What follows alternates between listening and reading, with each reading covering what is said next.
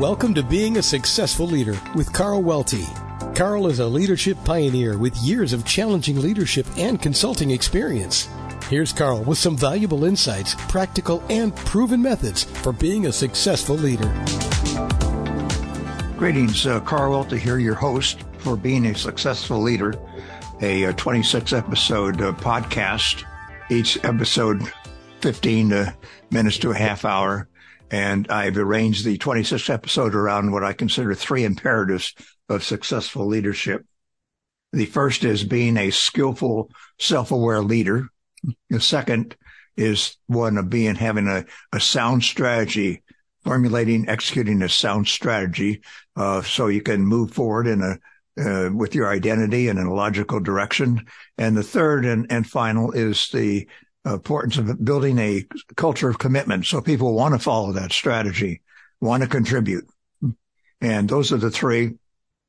We're right in the middle of the series right now, and we're working on the building a sound strategy imperative. Today, the topic is conducting a situation analysis. We're using my strategic framework model to walk you through building a sound strategy, and that there are three dimensions. One is identity, who we are, why we exist, and the purpose, and then the core values, essential enduring beliefs we have based on key business ideas for guiding us every day with our actions and behavior. And then we're heading towards the direction. And direction is where we set off and have strategies, visions, strategies, and actions. And it's meant to be churning to change as situations change and you accomplish things and move on. So the identity is pretty timeless, whereas the direction is meant to be changed. You can visit past episodes to catch up or to review again. Do so by going to welty.com, my website, and clicking on the leadership resources, and then scroll down to the podcasts, and you'll see the current one listed, and then you'll see the more episodes, they call it. Just click on that, and you can tap into whatever you want. Also, you'll find my books there, and the book that really pertains to what we're talking about now is my Making and Fulfill Your Dreams as a Leader. And it's all about the strategic framework to walk you through how to develop a sound strategy. Makes a dynamite package if we talk about it here, and then you have the book for current reference. You'll have graphs and charts and things that we can't do here, and then you'll have it as an ongoing resource. Okay. So the importance of the situation analysis is that if you have your identity, you've got your home base, your terra firma all set, and you want to charge off, whether it's an organization as a whole or you're head of an individual department, entity in the organization. But you've got to get your bearings first. You just don't want to go charge off willy-nilly. And that's what the situation analysis is all about, which we described right now. It's a process to enable you and your leadership team to engage in quality thinking and interacting. And the whole purpose of this is to identify critical few areas of strategic focus, the critical few areas of strategic focus that will then lead you towards your building your vision, what I call I'll show you how to do it next time, a translatable, actionable vision. And then behind that, the resultant strategies and actions. Okay, here's the structure I recommend for the situation analysis. And it's all about, getting your bearings and just what is going on in our relative environment. It's about an environmental scan before you go charging off. Four main questions for a situation analysis. Number one is, what is our relevant external environment? And it's important that you start from the outside in any strategic planning effort. Otherwise, you become a bureaucracy. Aren't we great and everything? What do we want to do now? But you need to start out there with the external environment, just like we did when we defined your purpose. Remember, we started off with who are those clients, customers, users, and what do they find or could find of value or worth, versus just talking about what we do and how we do it. We want to know who they are and why we exist to serve them. So you start off with your external environment, and the effort is to identify the critical few areas of strategic focus. Critical few, and I mentioned that term throughout our building strategy here, because the whole thing about the sound strategy is focus, focus, focus. We're narrowing down, and then we start running. So the first one is what is going on out there in our relevant external environment. The second is, okay, so what are the critical areas of strategic focus out there? And then we turn to the internal relative environment, and that talks about the capability that you and your group have to constructively address these external opportunities, challenges, and threats. And then they may find their way into also a strategy that you'd want to erect. So it's a combination of both the external and internal, but you start with the external. Now, what are the benefits of doing this situational analysis? Well, they're huge. One is that you get your team on the same page, you and your leadership team, and there may be some adjunct members there too, but you get on the same page. Using a process, you identify your planning assumptions or premises. A third of four is you discover opportunities, challenges, and trends. That's the main emphasis here, to discover what those are and then pick those that you want to really work on. And the last is you also develop insights. So a lot of benefits in doing a situation analysis. It could be that just you and your leadership team could sit around the table and talk about what's going on out there and identify the critical few strategies, and that's fine. But most times you probably need something a little bit more than that, a process, and that's what I'm going to give you here. Maybe as you use this more and more, you'll have interim meetings and you could just shortcut it a little bit. But especially for the first time, I think you have to get a little bit precise here, and I have a process for you to do that. You may have heard of another similar analysis called the SWOT analysis, SWOT, strength, weakness, and opportunity and threats. You'll find this process to be, I think, a lot more flexible, a lot more germane to what you're up to, and it'll serve you better. The SWOT analysis, if they were to do it over, they got it backwards because their SW is your inside and OT, opportunity and threats, are the outside. But it doesn't make a nice acronym to turn it around and how you're going to pronounce OTSW. But anyway, you may have heard of that. Not a bad process, but this one is, I think, serve you much better, what I call my factor analysis. Okay, let's talk about the steps now in situation analysis. The first thing you and your leadership team want to do is identify and acknowledge any preconditions that exist. Well, what are those? Those might be management commitments or organizational limitations you have. So let's be upfront with that and kind of identify our boundaries there. Number two would be identify and analyze relevant external environment factors. What are those factors that are germane to our business, be it an organization as a whole or an individual organizational entity?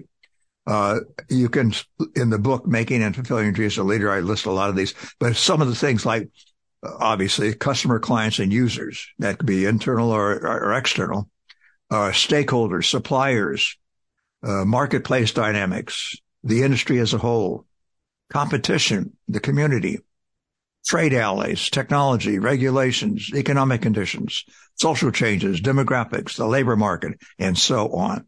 So you'd want to tailor what the factors are. You don't want a big long list, but what are those critical factors for you and your business? Again, being the organization as a whole or an individual organization entity.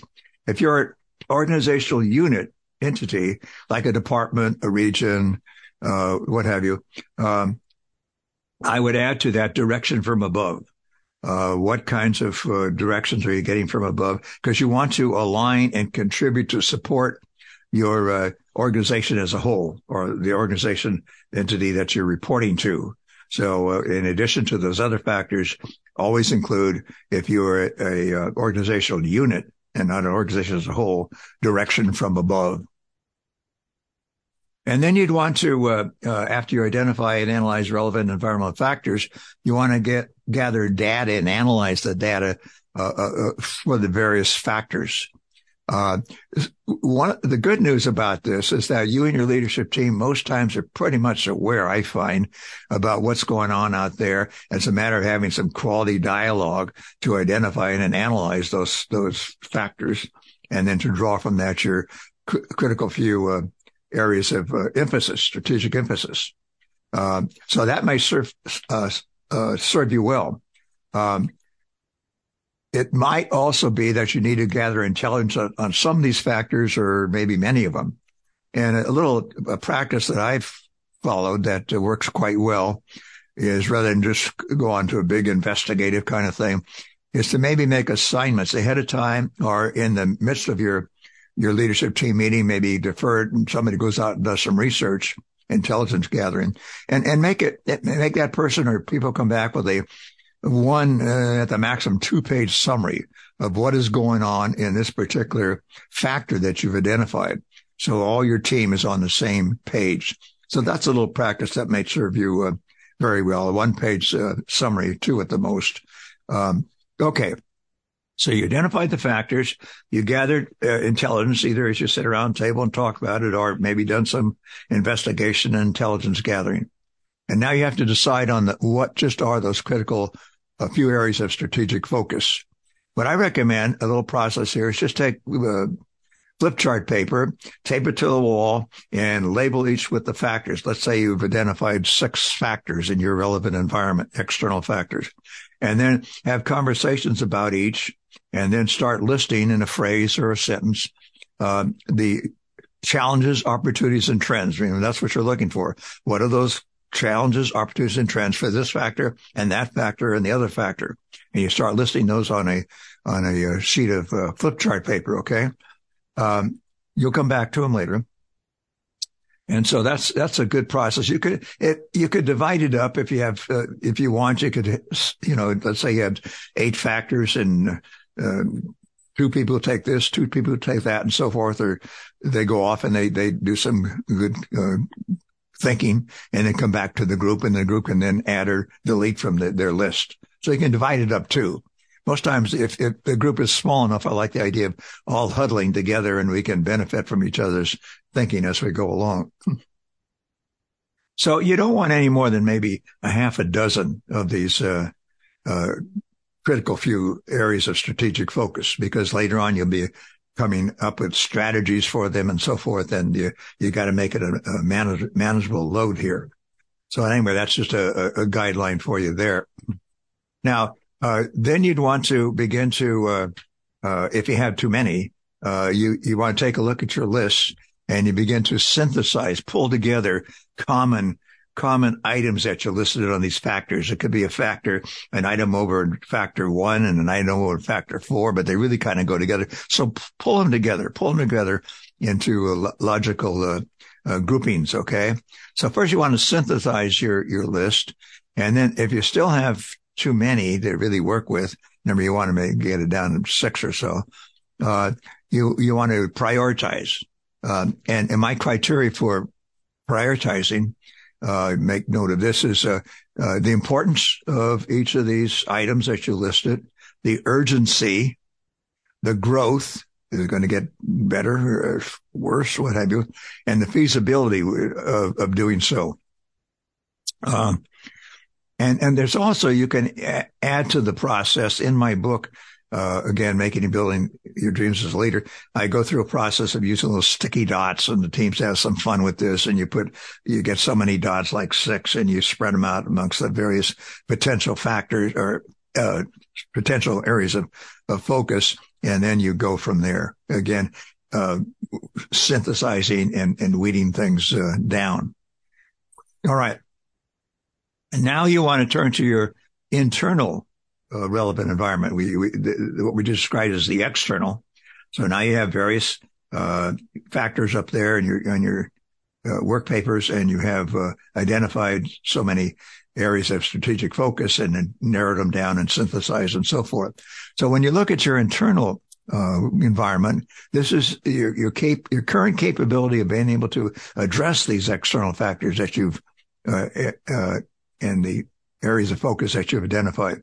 I use 4 blocks, if you will, in analyzing your internal capability. One is sound strategy. To what degree do we have that's what we're talking about, is a strategy to address these sorts of things. Do we need to work on that at all? Another is a structure. This is your organizational units and teams, for example, work groups, organizational design. Sound strategy, structure. Another one is systems. These are your processes, your procedures, and that sort of thing. Do we need any work in that particular area? And the last one is your workforce capability, your normal workforce, supplemental workforce, what have you. Sound strategy, structure, systems, workforce capability, I find to be a good way of taking a look at your internal capability to address those external opportunities, challenges, and trends. Consider adding to your existing list of external critical areas if any of these internal needs warrant it. So when you're finished, you may have, let's say, 5 external areas of focus and 1 internal. Okay, so there's a mix there. But do the external first and then come back and say, to what degree are we ready? All right, very solid process there. And again, you'll maybe find your own ways of improving it and shortcutting it and that sort of thing. Don't shortcut it too much, though, because it's really important that you and your leadership team have this quality thinking and interacting to come up with this before you go charging off into your direction. All right. So next time, and these episodes come out every Tuesday. Next time, we'll look at crafting what I call a translatable, actionable vision. Because what you're going to do is you take these areas of critical focus that you identified and we turn them into what I call vision elements. So we don't want just a broad, fuzzy vision. We want something we can drive off of and turn these into strategies and resultant actions. And that's why I call it a translatable, actionable vision.